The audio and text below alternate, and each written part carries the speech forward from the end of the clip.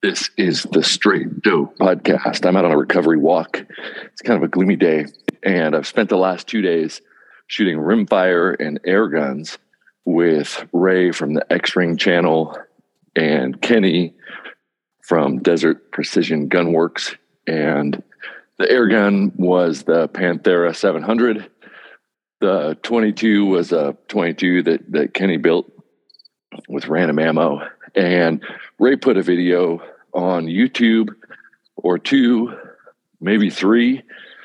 And I just felt like the medium for YouTube, you say less, show more. And the medium for podcast, you say more and can't show anything. So I felt like it was worth a quick debrief on that preliminary assessment. Now, I got the air gun. I've been trying to learn ins and outs of it. It's something that I can shoot now, considering I'm getting close to the end of my rehab window physically. I can start shooting a little bit. Haven't shot a lot recently, or for many, many months. But recently I've been trying to work back in a few shots and think about it. So you don't care about that. You care about how do they shoot? Would you do 22 or air gun? And that's an answer that's still kind of pending, because 1 or 2 days of shooting, you don't get the data set that can make me feel comfortable anyway. But it raised a bunch of questions, because on the video, what you're seeing is, all of us shooting 5-shot groups at 50, 100, and then shooting at 200. I shot the Panthera at 100 at Fort Morgan when we kind of zeroed it up and shot a good group. We played with the wind a little bit, and we noticed that it is very sensitive to wind. It's extremely sensitive to fundamentals. So the explanation is still kind of out there. You hear with the rimfire guys saying, well, the lag time or the dwell time in the barrel allows you to practice your follow through. And that might be the case, but I don't know if that's what's going on. I noticed that it's very sensitive to changes in your fundamentals, which is perfect for what I'm looking for, because I'm using the air guns as a part of an assessment of a shooter to save those shooters their centerfire rounds, considering some of them are costing $2 a shot. If I could test you for free with my air gun, that'll save you having to shoot your gun if I know what it's testing and measuring based on what the rounds are doing on paper at various distances. When we go back to your rifle, having identified those things, we could hammer out those techniques and get you better, faster, for cheaper. I think that's a pretty cool win. And I'm 100% convinced that is exactly how I'm going to use it, and that it's already proven its worth.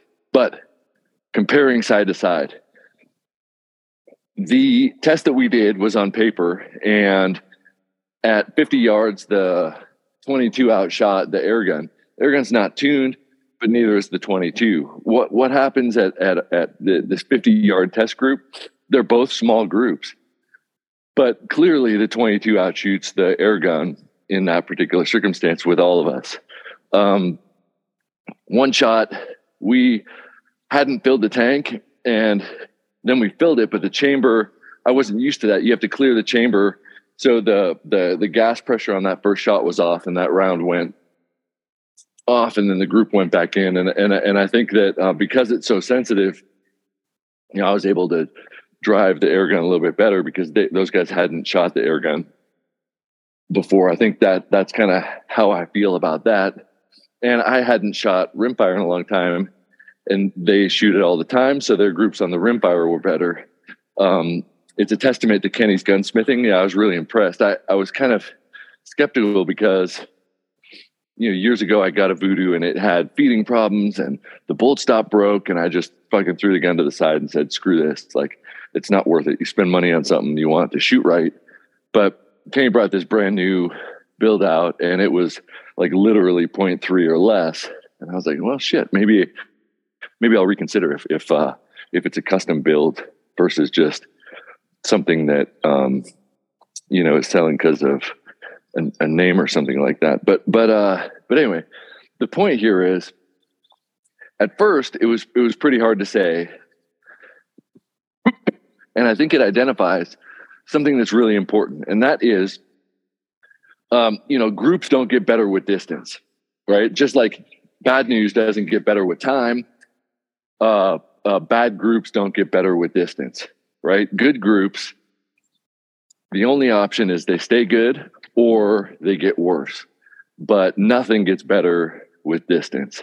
And I'm going to say that a couple more times because a lot of people say, well, it just doesn't shoot at 100, but it shoots great at 200. If it shoots 2 inches at 100 yards, there's no way it's going to shoot less than 4 inches at 200 yards. That's my stance. Now, if you're shooting three shot groups, like, yeah, of course, you can find the one or two that happens to be smaller. But if a gun's a 1 inch gun at 100, it's a 2 inch, or the best case scenario, if or I'm just going to say MOA, or for at this point forward, regardless of the distance, if I say 1 inch, that means 1 inch at 100, 3 inches at 300. If it's a 1 inch gun at 100, it's a 1 inch gun at 300, which means that group is 3 inches. And I think that's close to impossible because as you reach out, ballistics and environmentals come in. But now we're talking about external ballistics, not the build of the rifle. So at 50 yards, what I think is we saw exceptional gunsmithing. Both had good groups. Clearly, the gunsmithing made a difference at 50 yards. Can you tune the air gun to be more precise? I'm sure you can. I don't know how. I haven't played with that yet. We haven't tuned it at all. It was good enough, right? They both maintained 1 inch accuracy, but we were seeing 0.3 accuracy. So clearly within that 0.3 and 1, you could say, wow, at 50 yards, the rimfire outshot the air rifle in those circumstances with those shooters. So if we were shooting 1/4 inch piece, like they said that at the 22 matches, sometimes they have like these 1/4 inch targets at 50, 75, and 100. Well, probability wise, the rimfire would be able to hit those better than an air rifle if we're saying, the air rifle was, 0.25 and the 22 was 0.25 and the air rifle was 0.6. That just kind of makes sense because that group is going to be able to go off of that plate under perfect circumstances. But as we reached out with distance, what we saw is the air rifle was able to maintain that 1 inch standard, and the 22, while the smithing was perfect, we didn't have perfect ammo. So what we started to see, at least in my preliminary explanation, is comparing and contrasting two different variables. One of them was what I would say perfect ammo. We had, SDs that were basically nothing with the air gun. It's like 1,000 feet per second, plus or minus a foot per second. And the factory, whatever they were ever able to bring that box of, for the 22, it had never been shot before. So it was a brand new barrel, no rounds through it, just random box of factory ammo. And it shot tight up close, but at distance, that group started to open up. Well, that has nothing to do with the build, I don't think. What I think that is showing is that if we're going to shoot at distance, we need to control the variables of the ammo, the external ballistics, the speed, the weight, the SD, the BC. Just like ELR, those guys, they have great guns, but they're not, that's a given. People that shoot long distance, they really, really go into the weeds with bullet weight, BC, and velocity differences, because that is going to control how long the good equipment is able to maintain its standard of precision before the environment screws everything up, right? So what I think we were seeing, at least to the up to the 200-yard mark, was we could maintain a 1 inch standard with the air gun to 200 yards repeatably, consistently, no matter what. We could have a better than that standard up close with rimfire And it got progressively worse with distance, but it still maintained that 1 inch standard. So when we put a 2-inch plate at 200 yards, we could hit it. When we were doing those tests, it was 3 for 3, 3 for 3, 3 for 3. And continually and repeatedly nailed the 2-inch target, 2 inches, so 1 MOA at 200 yards. But when we looked at the paper, you could see that the air rifle was consistently at a particular MOA, like basically at 1 MOA from up close to 200 yards. And the rimfire opened up to do that 1 MOA mark at 200 yards. But at 200 yards, they were equivalently matched. I guess, to make a short story really long, I think we were comparing, two variables. We used the same optic, we used the same bipod, we used the same rear bag. We used as much of it that was the same as possible. And what we ended up showing was you can attack, depending on your goal and your distance, you can solve that problem in multiple ways, right? There's not one way to solve the problem. You can have a really precise rifle with poor ammo, and at a particular distance, it will match a less precise rifle with great ammo. But at some point, as you reach out, there's an inflection point, and we didn't get there. Now, my guess is, it's right around 200 yards with that particular ammo combo. If we find better 22 ammo, it's going to be harder to do that because the BC of the air rifle slugs is about half of the BC of the 22 bullets. So with that BC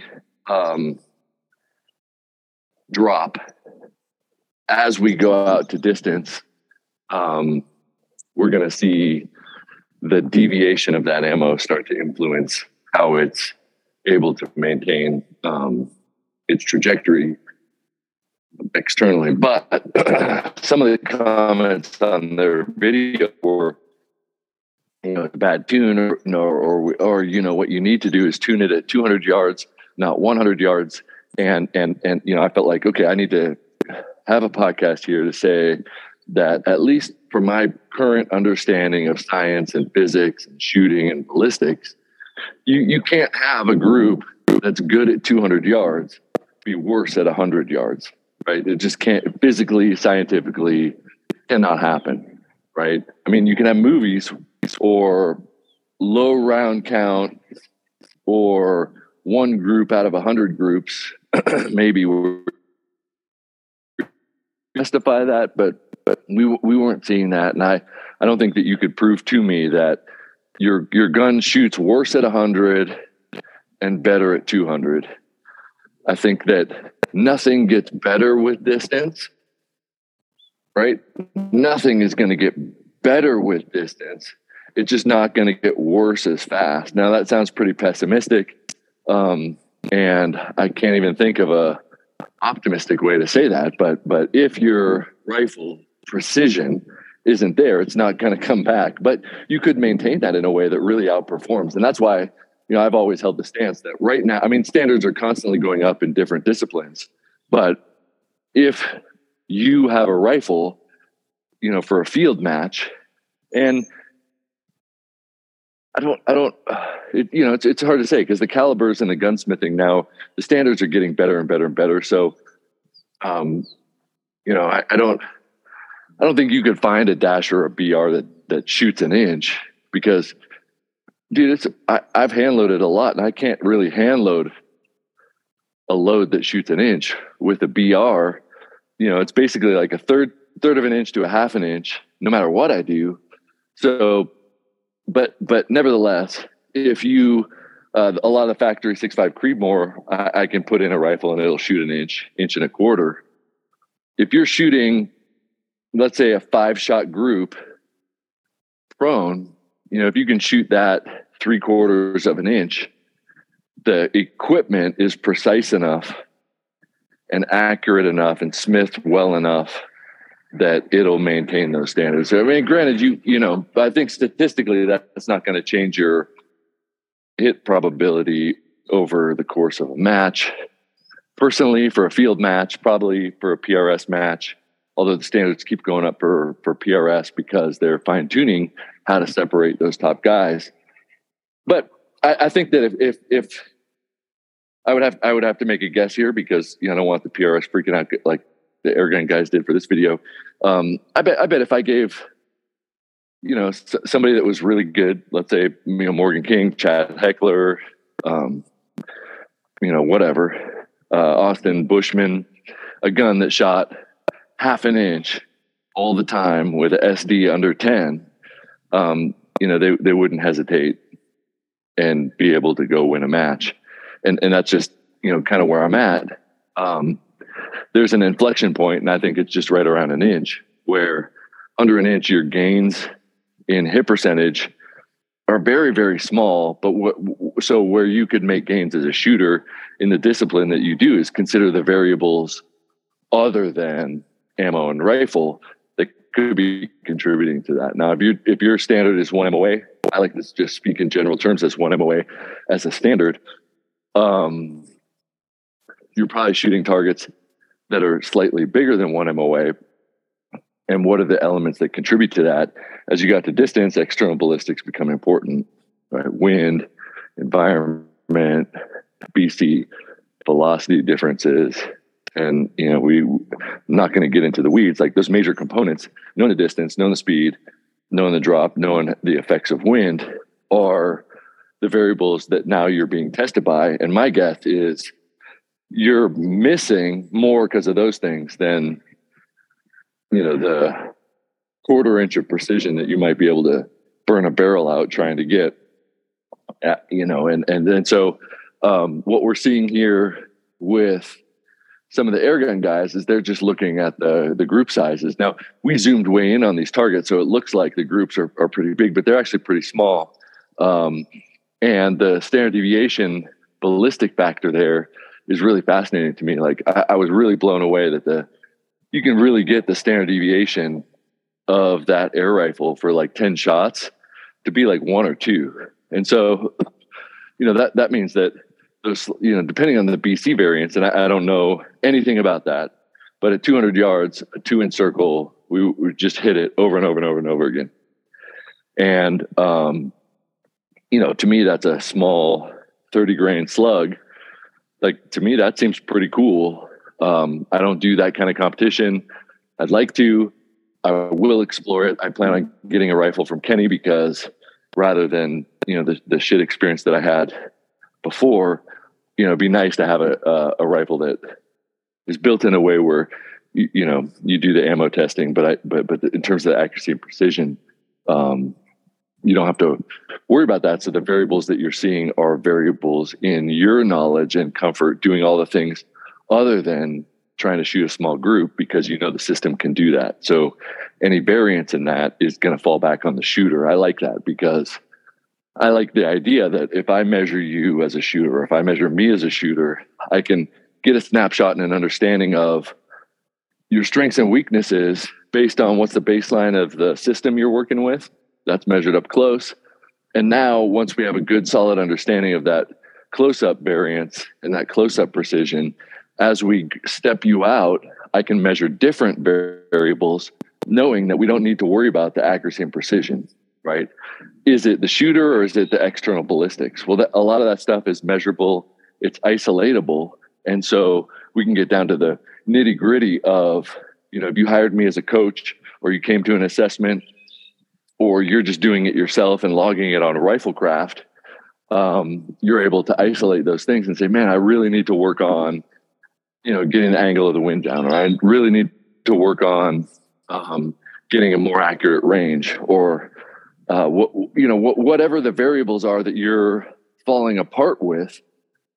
As you stack out that understanding from close to far, you could really isolate that skill. And when you do that, you get better faster, right? And you don't spend as much money on ammo. You don't spend time shooting targets that are too big, getting hits, wondering why you're missing when you go to a competition. And the answer is the targets are half the size, and you never really understood that that that variation was some other thing that you could have been training, or whatever it is. It's different for everybody after you've isolated those individual components. And the air rifle and the 22 right now for me are two media that you can isolate and train specific skill sets with for cheap, right? The air rifle is basically free.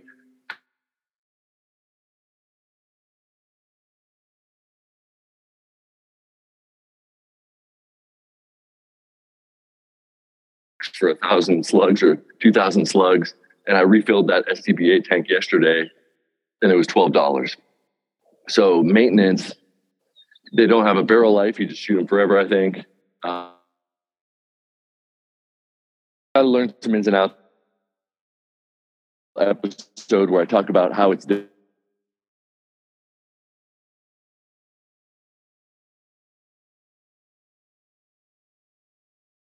things that you need to kind of know before.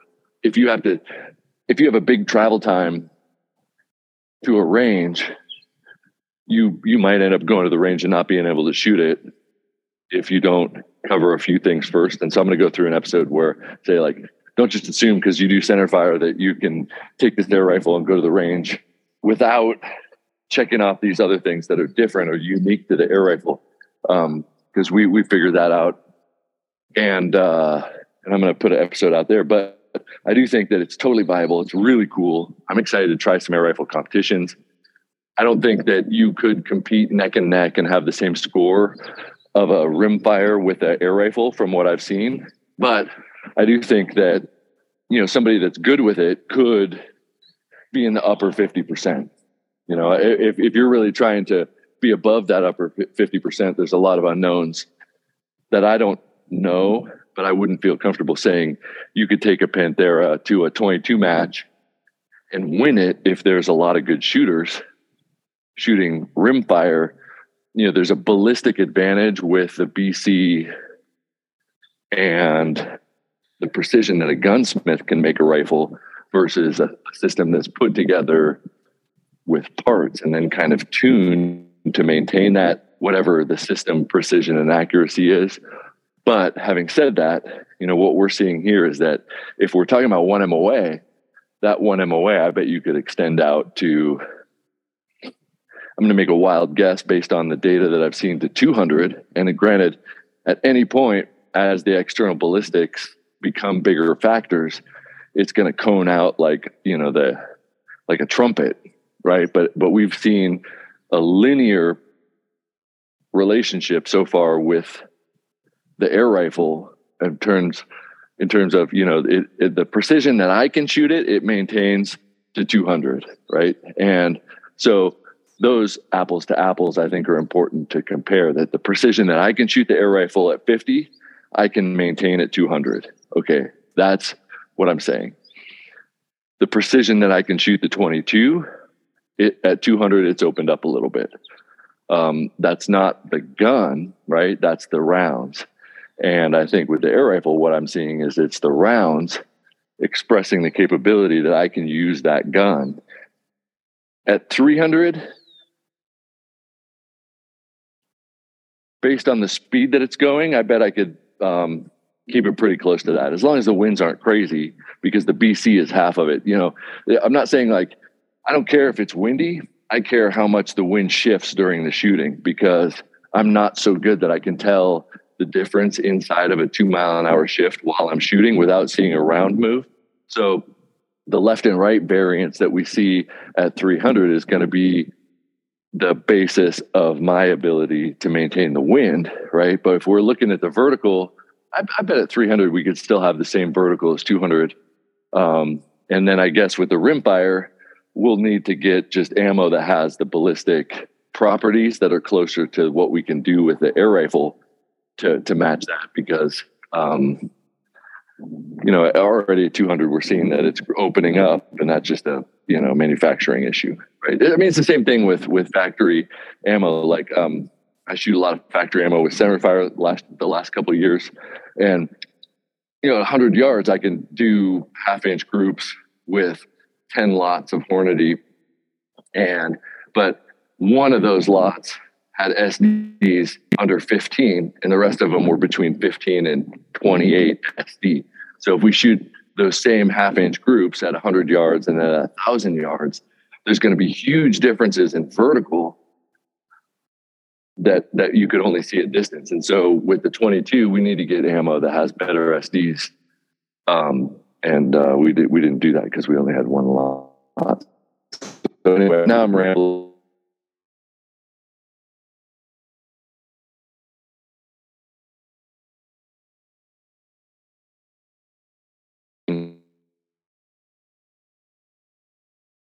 Until the other factors start coming in. So let's worry about those other factors, at the time and place that it's important. And if you're shooting inside a distance that doesn't matter, then it doesn't matter. But testing ammo, how do you? So I guess maybe what I could hear some people asking is, well, if you develop a load at 100 yards, is it going to shoot great at 800? Who knows, right? It's not going to shoot better at 800 than it did 100. But if you test it at 800, that'll tell you if an external ballistic characteristic showed itself. And so I wouldn't ever go to a competition without testing my ammo at or just past the max distance to maintain its ballistic properties there. So, when people say, well, I developed my load at 600 yards, that's cool.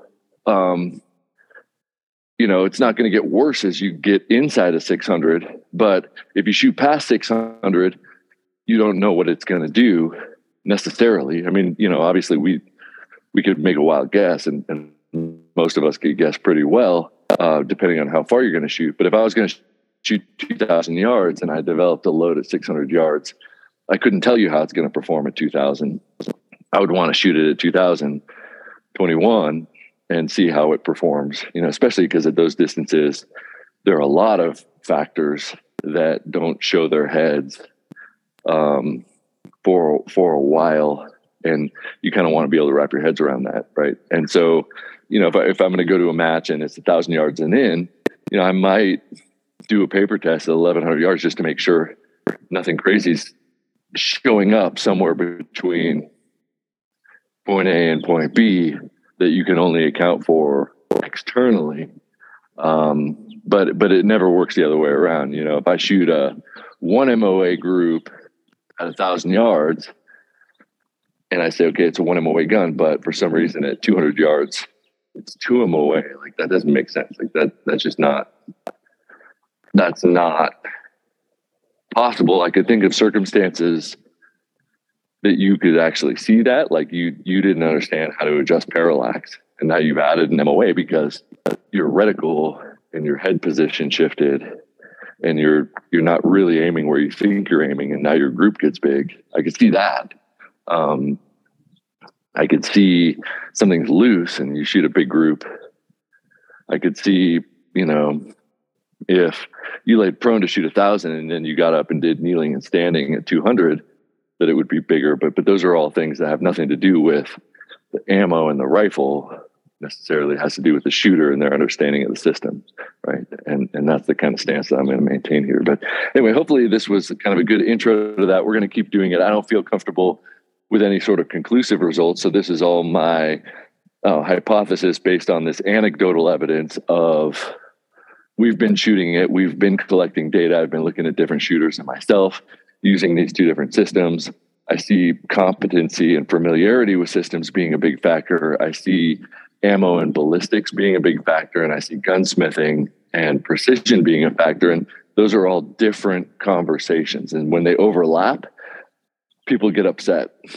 And I think the air rifle is badass. And if you are really into fundamentals and you have enough disposable income to invest in a trainer that is $2,000 to $3,000 worth of equipment, and then virtually free, and you want it quiet and that stuff, the air rifle could do a lot for you. It doesn't help you work on recoil management.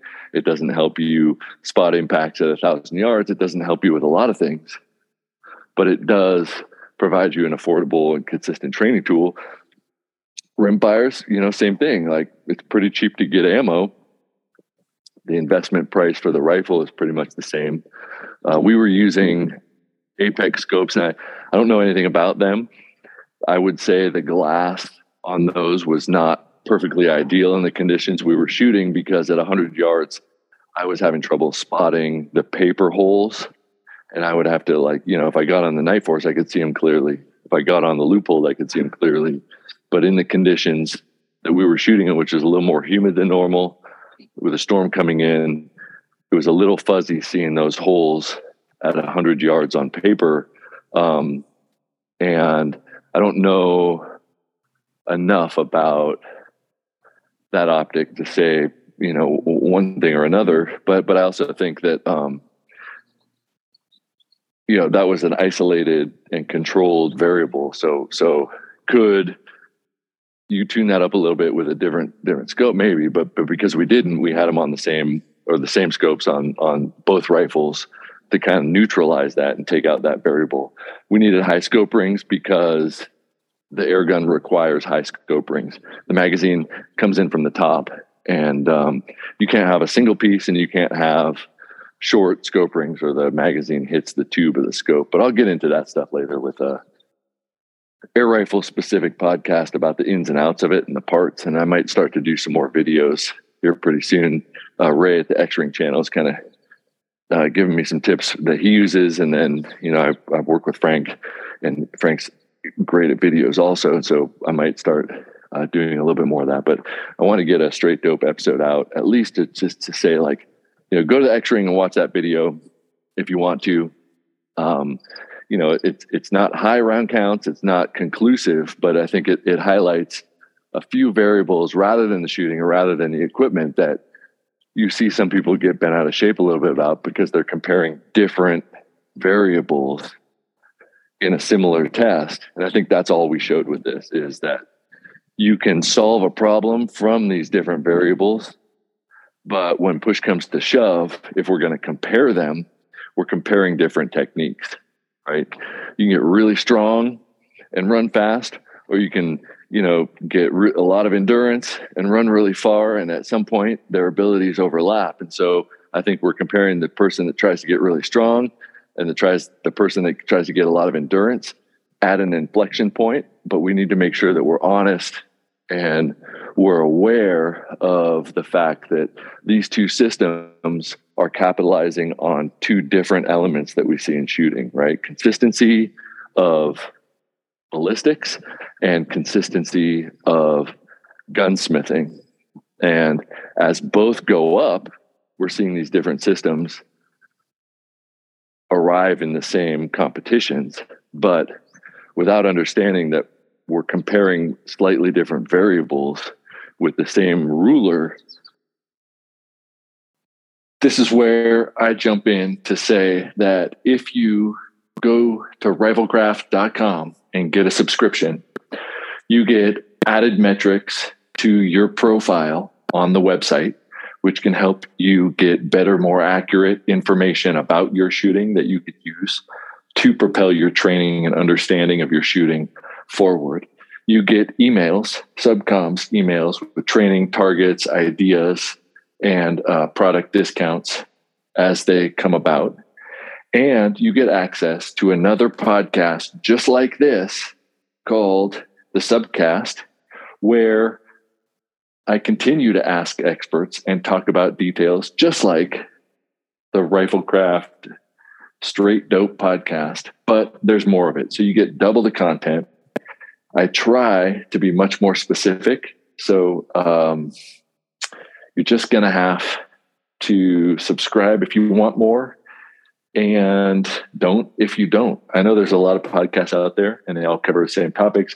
I've got my own style. If you like my style and you want more of it, that's a really good way to do it. You don't have to, but it sure helps promote and ensure that this podcast continues to operate the way it does. So it's kind of a win-win for everybody. More content, more interviews, more specifics, more ideas for your training, and you're supporting it all as a subscriber with the benefits that come from it. So go check it out at riflecraft.com, get a subscription, and join the growing tribe of people who are trying to empower themselves by learning and experimenting and driving their skill and knowledge to the next level. Thank you.